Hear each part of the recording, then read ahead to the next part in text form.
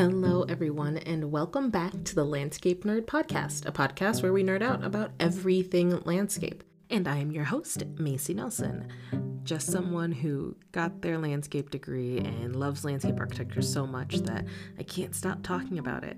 So I started a podcast. Today's topic is maximalism. Well, maximalism in landscape. The catalyst for this episode was an idea that came to me when I was researching another episode, and it just sent me into a little bit of a rabbit hole. And if you ever want to know a little bit more about how I come up with episode topics, you can sign up for the newsletter at thelandscapenerd.com. I send out behind-the-scene explanations for the episodes along with other updates. But right now, let's just get into it. I'm so excited to start. So I know that maximalism has been floating around and trending recently in the design world, but it's usually directed towards interior design. But I think landscape does maximalism very well, and I don't want us to miss out on the conversation just because people don't think to associate maximalism with landscape. So if you ever find yourself in a conversation about design trends, feel free to reference this episode because it's full of facts and thoughts to make any conversation about maximalism an interesting one. Maximalism is a bit self-explanatory. Designing with more is how you could define it. The other end of the spectrum would be minimalism. So in landscape, a gross generalization is that simplicity is favored. Like I said, it's a generalization. But I think it's true when you have to consider the cost of budgets and when you're value engineering a plan. Simplicity happens because landscape tends to be the first to go. So due to funding and maintenance, minimalism is often favored and sometimes becomes standard. Now, I don't think that minimalism is bad, not at all. These standards and methods for building reliable infrastructure like sidewalks, streets, and walls is great because it's accessible, it's affordable, and like I said, reliable.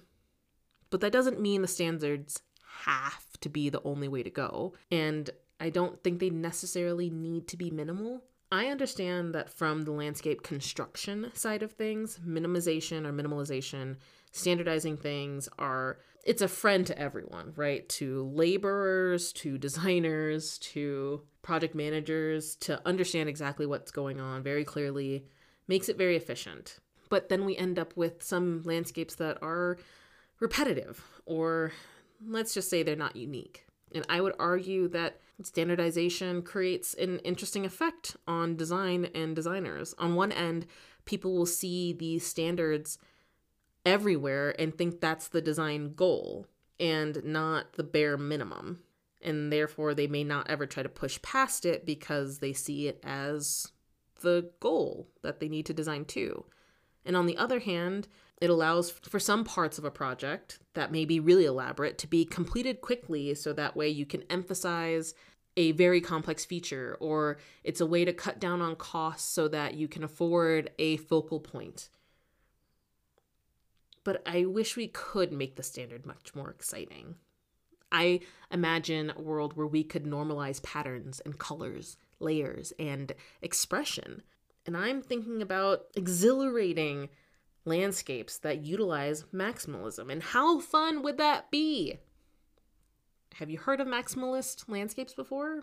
So let's define maximalism. Generally, it's defined as more is more, and it is more complex than that. There is a US-based contemporary African design website called 54kibo.com, and they define maximalism as an answer to the minimalist monotony.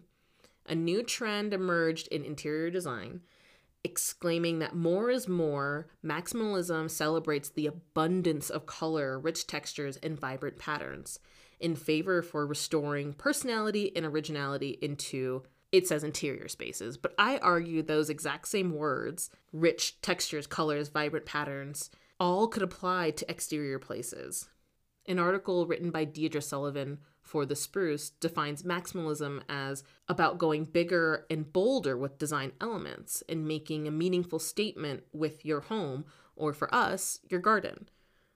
It's important to remember that maximalism isn't a direct opposite to minimalism. You're not trying to clutter your home or your garden. Rather, you're trying to make it feel cozy and inviting. And so that leads to oversized items and inviting color schemes. You can break down maximalism into a couple components and characteristics: layering, repetitive patterns and prints, rich, bold colors, unique statement pieces, mixing and matching of textures and colors, multiples of items like statues or artworks, and then blending styles like classic and eclectic. And I can understand these design elements and rules, and I can apply them to landscape, and I think we all recognize that. Which leads me to ask, where do we see these maximalist landscapes? Or rather, when? So let's look at maximalist design and landscape from past, present, and looking towards the future. So if we go back to landscape history and theory class, you can go back to the discussion that you probably had on the Baroque movement and the arts and crafts movement, and then the landscape designs that were of those eras. The Baroque style had its own form of landscape and probably known better as the French style. A lot of us know what this looks like. If I mention the gardens of Versailles, that's French, that's Baroque, and that's the style that we're talking about. The Baroque period relates to a style of European architecture, music, and art in the 17th and 18th centuries. And it demonstrated the command that people had over nature. It was characterized by ornate detail. And I would like to add that it was exaggerated. These gardens were massive. This is a great example of maximalism in landscape because it incorporated a variety of gilded ornate elements, 100-meter-long parterres with swirling design patterns of evergreen, hedged to perfection. There is never too much. You want statues? Go for it. You want them covered in gold? Go for it. You want a giant pond? Why stop there? Have 3 of them. It was astonishing. And Baroque maximalism on this very large scale can't necessarily be repeated today. I think if anyone mentioned a Baroque style anything, my thought would be that has to be on a city scale because it's so massive the way that these gardens were designed. And these gardens were meant to be seen from afar or from a palace view. And since the French gardens were so good at doing this, they exaggerated the size and scale of the garden elements to manipulate the experience that a person would have on the ground. GardenVisit.com shares that the Baroque gardens were actually used for show. High society gathered to admire and participate in the theatricality of these landscapes. Like a play, the garden was incomplete without an audience. It was also a physical expression of the owner's power and importance. One had to be there. France was a leading country in this development of high Baroque gardens, and they became associated with the autocratic movement. Versailles was freely open to gentlemen, providing that they carried a sword. The crowds would part admiringly when Louis XIV made a stately progression of his estate, perhaps in the company of his skilled designer André Le Nôtre. The Baroque or the French-style garden did fall out of favor pretty quickly because of economic troubles and wars, and civil unrest became prevalent in the region. The gardens were far too expensive to maintain, and they used too much manpower. Many of these large-scale palatial gardens were converted to the trendier, natural-ish, lower-maintenance English-style garden. So to sum up, the Baroque style was big and grand, ornate, and is still characterized with all the elements of maximalism that we identify with today, but on this giant scale, which is why we can explore the more direct or human scale version of maximalism that we observe in the arts and crafts movement. I looked to my local library and I rented the book Arts and Crafts Gardens by Sarah Rutherford. The arts and crafts movement was an international design movement with a very enthusiastic, maybe even fanatical following. It wasn't just a style or aesthetic, it was often seen as a lifestyle. Starting to sound familiar? A sense of the old Baroque theatricality, but not nearly as grand or showboat-like. This movement was in opposition to artificial manufacturing industry and industrial world of high Victorian life. One of the most famous garden designers of this time was Gertrude Jekyll.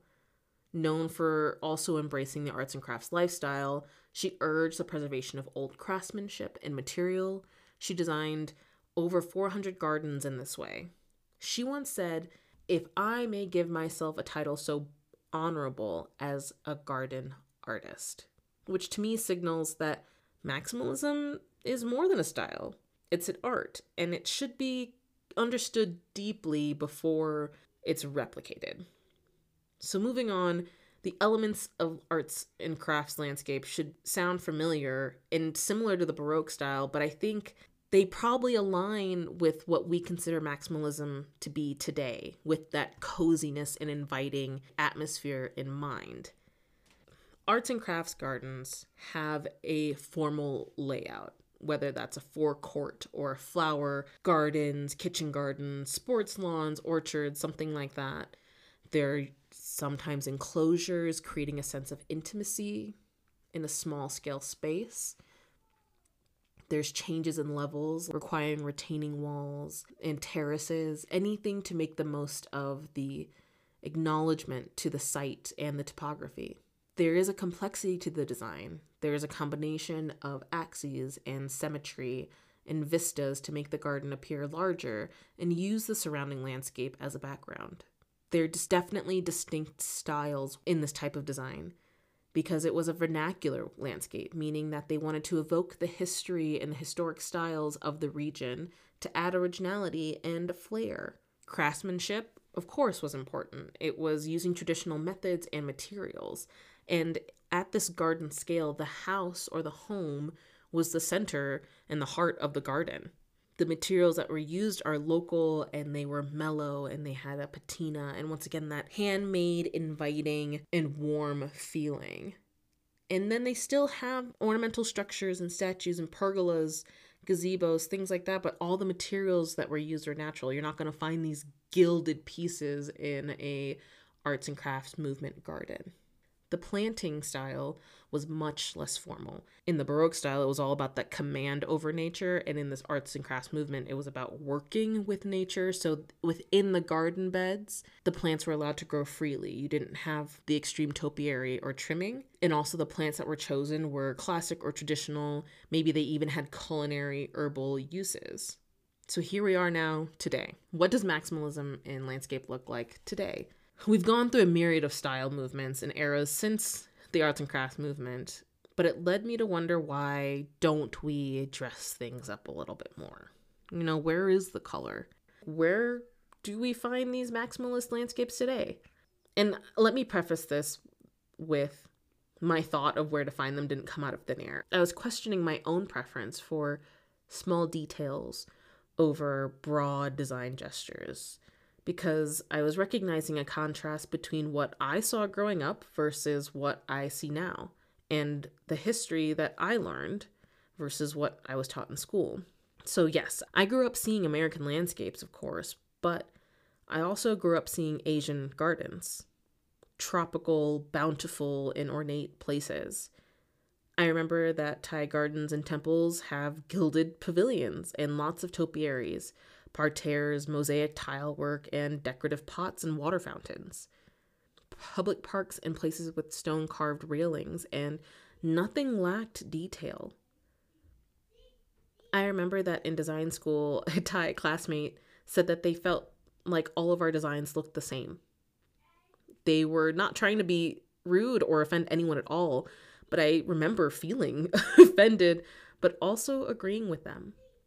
I thought, yeah, we are all learning and we all go on site visits, and these are the pretty typical things that we would see, and we do use some of the same materials and same construction methods, and that's not a bad thing. We're just observing what we see so that we can create good work.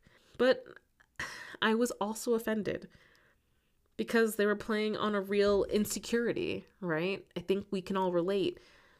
You want your work to be unique and special, and it's true that maybe it's not when you start to use the landscape around you as inspiration. but we have this strong desire to produce recognizable work because this is the style that's being built now. And we're trying to keep up. And this is what we need to do in order to get a job. Play it safe so that my future employer sees that I'm capable of competent work. And for the unique stuff, I'll get there eventually. I think that's the thought behind it. So I figured instead of being offended, I should get educated. So I wanted to look towards the east to discover more about maximalism in landscape. For the sake of this episode, and to stay somewhat on topic, I'm only going to focus on regions that I have visited or am more familiar with, which is Southeast Asia. There are some wonderful resources for other regions that I will link in the resources page of the website, but I'm not going to speak on them because there are much more knowledgeable people than me who can do a much better job. Also, I have an entire Thai gardens episode in the works, so there's more information to come. Okay, back to maximalism. So in my research for maximalist design in the eastern part of the globe, I hit a little snag, which was understanding the language and the text of design documents. And I just thought, shame on me for not paying attention more when my mom was speaking or writing Thai while growing up. But I was able to find something. There is this incredible studio based out of Thailand and Bali called Bensley. This studio is an inclusive design hotelier. They design from the outside in. The landscape and the hotel building itself to the artwork on the walls and the uniforms of the staff. Lucky for me in the research, this is all in English. The studio was started by an American landscape architect, Bill Bensley, who followed his Thai professor from his time in Harvard to Singapore, then to Bali, and then to Thailand. And he's been there ever since. I don't think that I've connected or resonated with a design mission or approach more quickly than I did when looking up the works of a studio. It's eccentric, it's maximalist, and it's Baroque, and centered around escapism, which makes a lot of sense. He's a hotel designer, and he says no one wants to go on vacation to a boring place. And I couldn't agree more. Like in the arts and crafts movement, the studio believes in using and emphasizing local materials and heritage styles. They are environmentalists and are utilizing the theatricality of maximalism to fund the philanthropic projects and reclaim land for public use. No one who is listening right now should be surprised if I pack up my family and go to move to Bali just to work for Bensley for a little bit. I highly recommend checking out their projects. I will link them in the website show notes, of course. The studio has a book called Paradise by Design, and Bill Bensley has also written another coffee table book called Escapism. And I am a huge fan of escapism, be it books or movies, art, food, but especially in landscape. So I wonder, is that what maximalism really is? Is it an escape? Or is it a lifestyle like the Baroque and the arts and crafts movement? Or is it both? Very possibly. Especially when you look at the designed escapism that is amusement parks or theme parks. Particularly Disney amusement parks. The most magical place on earth is very much designed to be that way.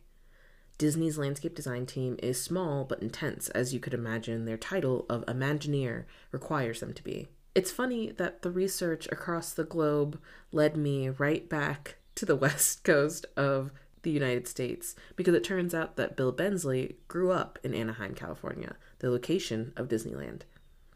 And he stated that the design of the park did influence some of his ideas of grand gesture and escapism. And to think that Disneyland started off as a humble little park, but grew alongside its ideas and stories.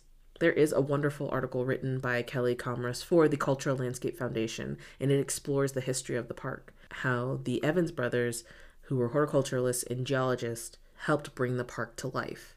I will link that article in the show notes on the website. In another article written by Daniel Jost for Northern Architecture, Jost captured a sense of how the design magic actually happens. This following quote was featured. "We're not afraid to iterate here," says Russell Larson, ASLA, another principal. "There's a pressure in traditional firms to get from A to B quickly.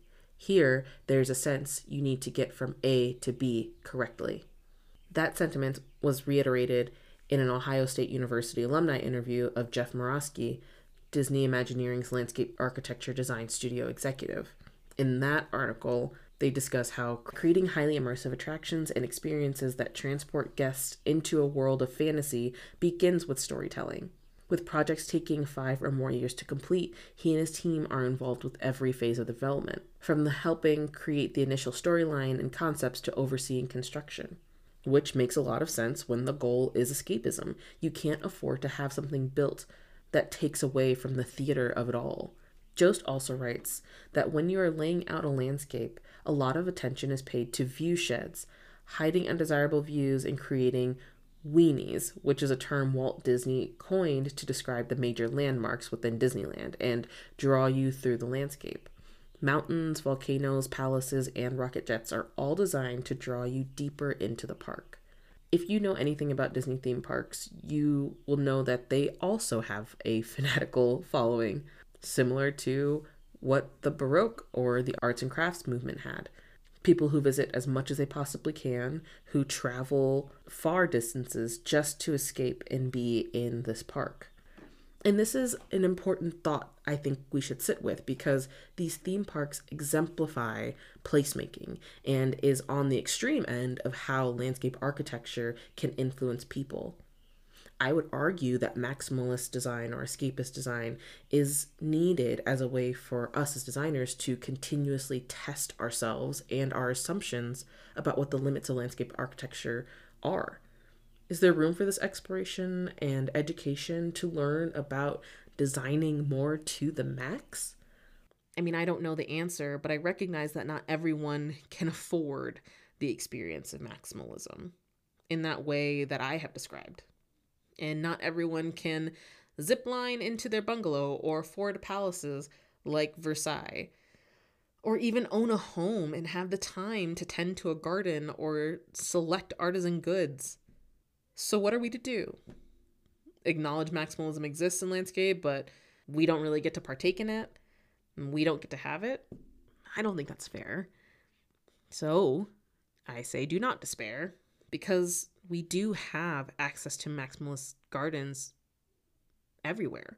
Botanical gardens, arboretums, and some academic campuses come very close to what we describe as maximalism.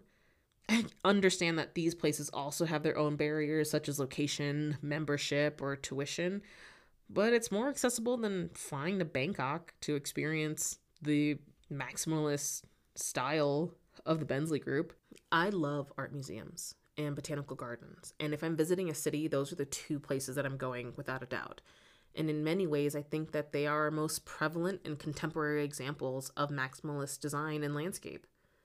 Think about it. They have the land acreage. They have the funds. They are essentially theater for the public with an educational spin. Let's look briefly at a few. The Brooklyn Botanic Garden. My phone died because I wanted to build a personal catalog of the Rose Garden there. The Cleveland Botanical Garden, of course, and the Missouri Botanical Garden, where I gathered all of my plant data exclusively for years. I was fortunate enough to visit the Missouri Botanical Garden, and they had a whole display about potatoes. How you grow them, how they bag them, how they cook them, how they mash them. It was extremely cool to me, but also that is very maximalist. To be able to dive into that much detail and create a way to display it is theater and is maximalist in nature. I don't want to only highlight those large botanical gardens, because there are smaller botanical greenhouses that aim for the very same sense of escape. I highly recommend visiting them in the dead of winter when you're looking to feel like you're someplace tropical. In Chicago, there's the Garfield Park Conservatory, and it has a greenhouse that was simply magical to me when I first went there. The Rockefeller Greenhouse was a place that I visited at least once a month when I was back in Cleveland, and at the time, those visits were free. Here in Reno, there's an arboretum that is spectacular in the fall, and it's a part of a public park, so that's also free. Maximalism seems to exist in pockets, and they are all around us, but I want to discuss if there's room for more of this outside of these pockets. Where are we going? I wonder if we can use maximalism as the way for the future, to start to showcase the importance of environmentalism and conservation and protecting our planet and fighting against climate change. So right now, my stance is that yes, there is more room for maximalism, and I would even argue a need for it. I think that maximalism in landscape is a tool to educate others and show different perspectives, much like any form of art. I would really love to see more art in the landscape around me because I want our profession to inspire and foster that curiosity and creativity in others and in the community. At the very least, I think that we need to explore this more. We do spend a lot of time understanding and learning what the public understands and what they deem is essential in order for us to understand how to make good design decisions, which is great because not every client will be receptive to maximalist presentations like a 50-foot long hand-drawn plan as the primary form of communication for their potentially multi-million-dollar project. But I am in favor of blurring the lines of artist and designer for the sake of exploration and coming up with something unique.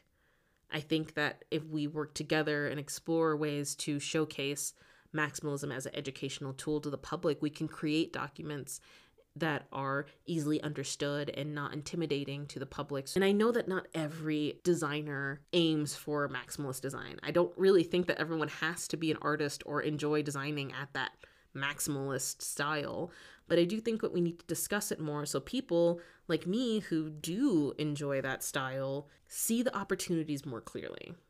And while I'm on the topic, has anyone who's listening taken a class?